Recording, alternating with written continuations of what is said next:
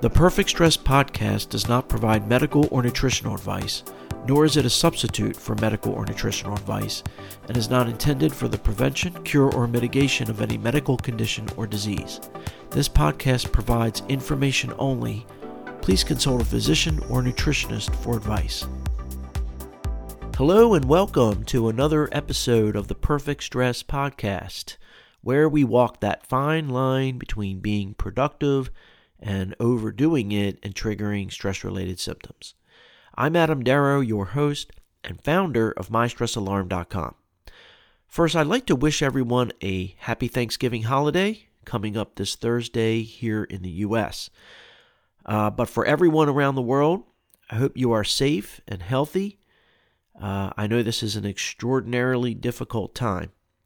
None of us have experienced a pandemic before and hopefully won't again, at least not in our lifetime.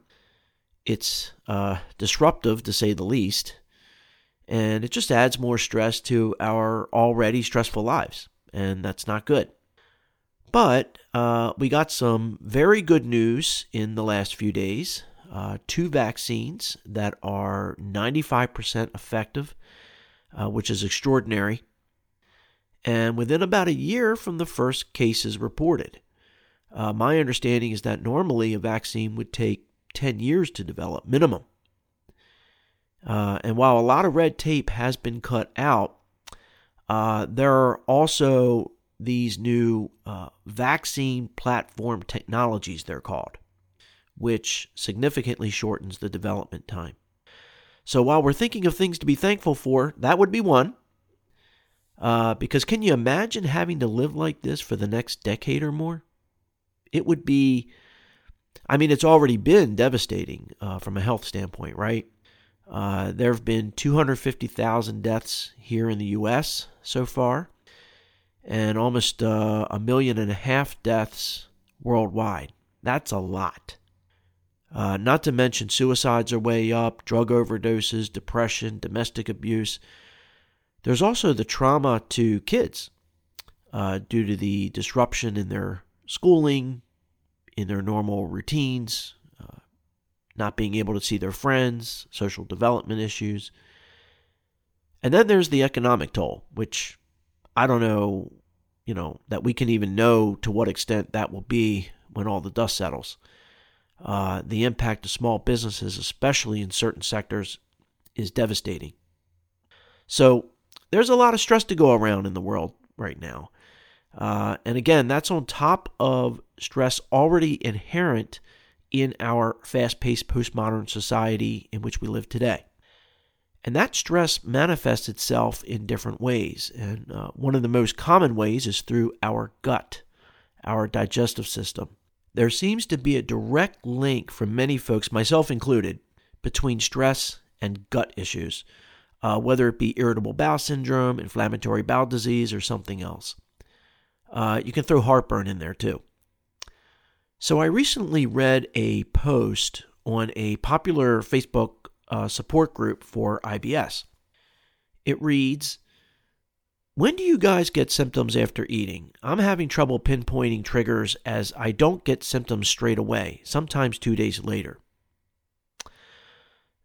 Which is a confusing question to me, at least. Why does this person assume that their symptoms are from what they ate 2 days ago, why not yesterday, or earlier in the day, or 3 days ago? Anyway, one of the admins of the group replied, because of a wide window of timing of symptoms, the most efficient way to identify food triggers is the Monash elimination reintroduction process. Not sure if I said that right. Best done with the help of a FODMAP-trained dietitian to help you understand the common pitfalls and other non-FODMAP food triggers. FODMAP. She continues, "You have to take 2 things into consideration. Number 1, symptoms that occur soon after eating are unrelated to foods eaten. When any food enters the stomach, the gastrocolic reflex is stimulated, which increases motion in the GI tract to accommodate incoming foods. This can worsen IBS symptoms, irritable bowel syndrome. And she provides a link to that. And then number 2, when a trigger food is consumed, it takes 4 to 48 hours for it to reach the colon to be an IBS trigger. And she has another a link for that. And I'll put these links in the show notes. And other people chimed in with their 2 cents. And here's what I wrote, which, by the way, garnered more likes than any other comment, although it's not a contest. But I just wanted to point that out because I'm not an expert like the admin who wrote that comment I just read. But anyway, I wrote, I would suggest first determining if stress is the primary trigger or not. If you jump right into making dietary changes, you may experience some relief, but your body will just find other ways to talk to you if stress is the main issue. So this would be a good time to remind you that I'm not a dietitian, I'm not a doctor. I provide information, but you should always consult your doctor or dietitian for medical or nutritional advice. Very important. So with that said, when it comes to trying to identify triggers of health issues, especially gut-related, it can be really tricky to decipher between cause and effect. So if you're having digestive issues, naturally the first thing you think is, what's wrong with my diet? What am I eating that's triggering this? Now, about 15 years ago or so, after already having been diagnosed with ulcerative colitis, I ate an apple one day and my stomach churned for days. Very uncomfortable. And in my case, I didn't need a dietitian or to go through some specific process to identify that it was indeed the apple. But anyway, so I avoided apples from then on, and I can't blame anybody for avoiding whatever foods or food ingredients that seem to be triggering their symptoms. But it doesn't necessarily mean for the rest of your life you can never eat that food again. Anyway, I started having other issues around the same time, like bad heartburn. And not just burning, but literally a pain in my chest. Very uncomfortable. I also started getting random muscle spasms.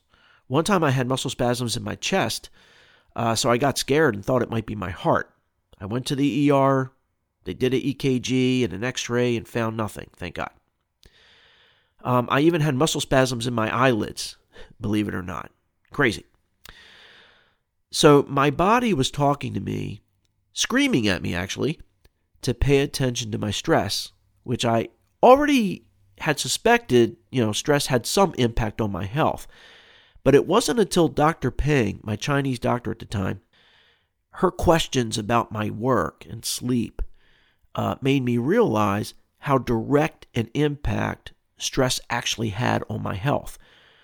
That it was actually triggering my ulcerative colitis flares. And once I made that realization, I got started thinking about how to manage my stress while not impacting my productivity toward my goals. And I eventually came up with the reactive approach of monitoring my chronic stress levels. And lo and behold, I started seeing results, and it really didn't take that long. There was a noticeable decrease in the frequency and severity of my flares. Also, my muscle spasms miraculously went away. And I've been eating apples almost every day for the last 17 years or so. And because I was now less distracted by health issues, I became more focused than ever on my goals. So it had a twofold benefit.